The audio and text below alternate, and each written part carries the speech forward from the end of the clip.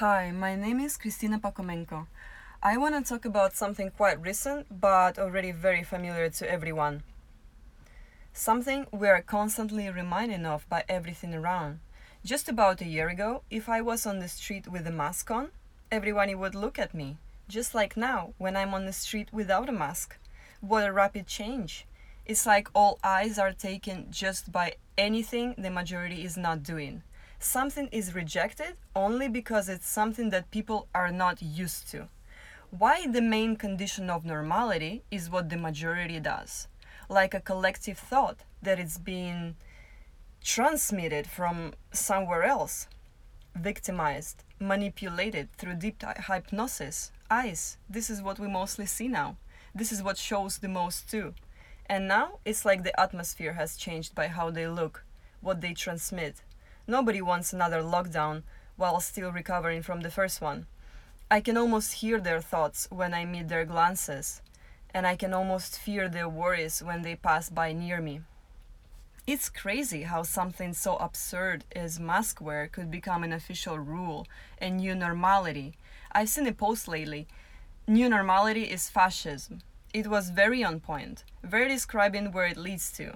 So for the children that are growing up now, something like this is going to be normal. They are going to be used to it. They have already experienced it, so next time the restrictions can get on another level. We learn to obey what we are told right now. Even when it's absurd, we have no interest and no desire to question it, to think about it. All the information that we receive, who says it's the truth? Who knows if this is what's really going on? We have no idea where it comes from. These are all theories. Everything about media is based on giving us the information that they decide and they want to give. What's going on with this whole COVID-19? Isn't it just another type of flu with other types of complications? I've done some personal research and it's very promoted like this COVID. It's been advertised a lot like nothing before.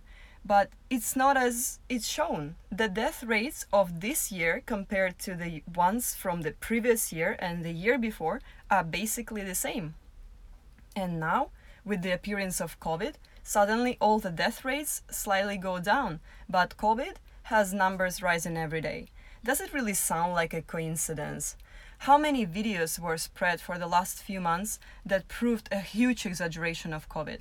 For example, here is the main idea of different quotes together. People that died from various health problems not related to COVID had COVID-19 in their death certificates as the cause of death, but it wasn't. Their relatives were complaining about it, but this was all suppressed and put away while the media was screaming on every corner how COVID is taking more and more lives daily. This is a global programming. We're inside this simulation where we're being persistently driven and forced to obey the system that creates that very simulation. So the system creates another system within that controls itself, applying the same spectrum of rules but without any understanding and knowledge of where all these rules come from. And we are going through some sort of training right now. This is just the test. It's going to develop in different aspects if we continue to follow orders without even questioning their nature. A simple example, I was having dinner the other day with my friends. It was obligatory to wear a mask on the street, which we were violating by not doing it. However, inside the restaurant, you could take it off. The table beside us, a group of 8 people or so, were sitting very close to each other, sharing the food and laughing. What is the point of the mask in the first place then? It gave me a mixed feelings of sadness and sentimentality, like I shifted into the time where, not that long ago, something like this kind of future wouldn't even cross our minds.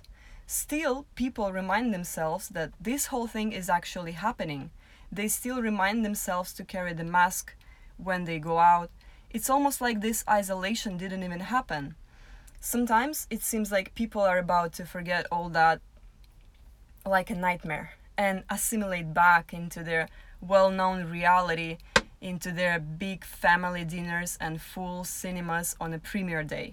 But what happens is just the opposite. This new reality is assimilating into us. We are getting used to maintain distance with each other, we learn to avoid crowded places, and taught to wear masks and gloves, even when they're not obligatory. But going deeper into this topic, wearing a mask actually creates more problems than solutions, because the misuse of it among the popular is just vast. A simple example. The cheapest one-time use masks are the number one choice. That's what we see the most. These masks have an efficiency of 2 hours, because after 2 hours it's filled with bacteria and it becomes not only useless but dangerous. So we have to throw it and put a new one. What I see every day is how people pull the masks out of their back pockets of their pants. They don't even know what side of the mask they use, because it's always the same mask, and they don't even care. They just use it until they can. They don't even think about it. They don't want to spend money on that, especially during these times. People just put the masks on rear mirrors of their cars to air as they come back from work and park.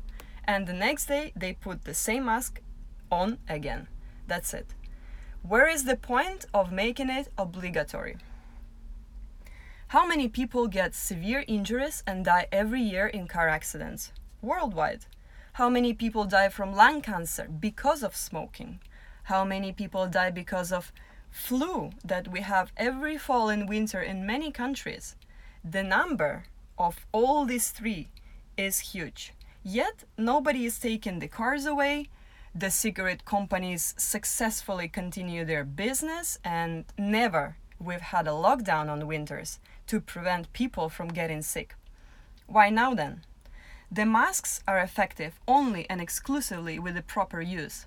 Otherwise, they have absolutely no sense, help, but harm. The way it's being used among the population definitely plays its role in the bigger picture, but it all happens so wild and with no rush. With time, people will start having more and more respiratory problems exactly because of the masks. Almost everyone I know is struggling with wearing it and has breathing difficulties because of it. Respiratory problems will increase terrifically, and it can easily be perceived and organized as the second wave of COVID-19, where a further lockdown becomes a necessary action. The restrictions would be able to squeeze even more this time, and they will. People already know how to stay at home, wear masks and gloves, and how to be afraid and stressed. Because of this whole situation and the consequences of it. The economy goes lower while the numbers of COVID are rising. Why not to make it all stop by introducing the vaccine? What happens now is exactly what's going to push the majority to accept it, even if they wouldn't do it in different circumstances. But soon, it might not be an option, but obligation. And out of nowhere, which was never so, we find ourselves in the books of George Orwell and Aldous Huxley that were written almost 100 years ago. They describe the future and the conditioning that people are going through to get to the state of mind and the perception of the world exactly as someone decides for them to be. The newer version of these books could be a series of Divergent movies. Very symbolic if we see it as a message instead of just a movie.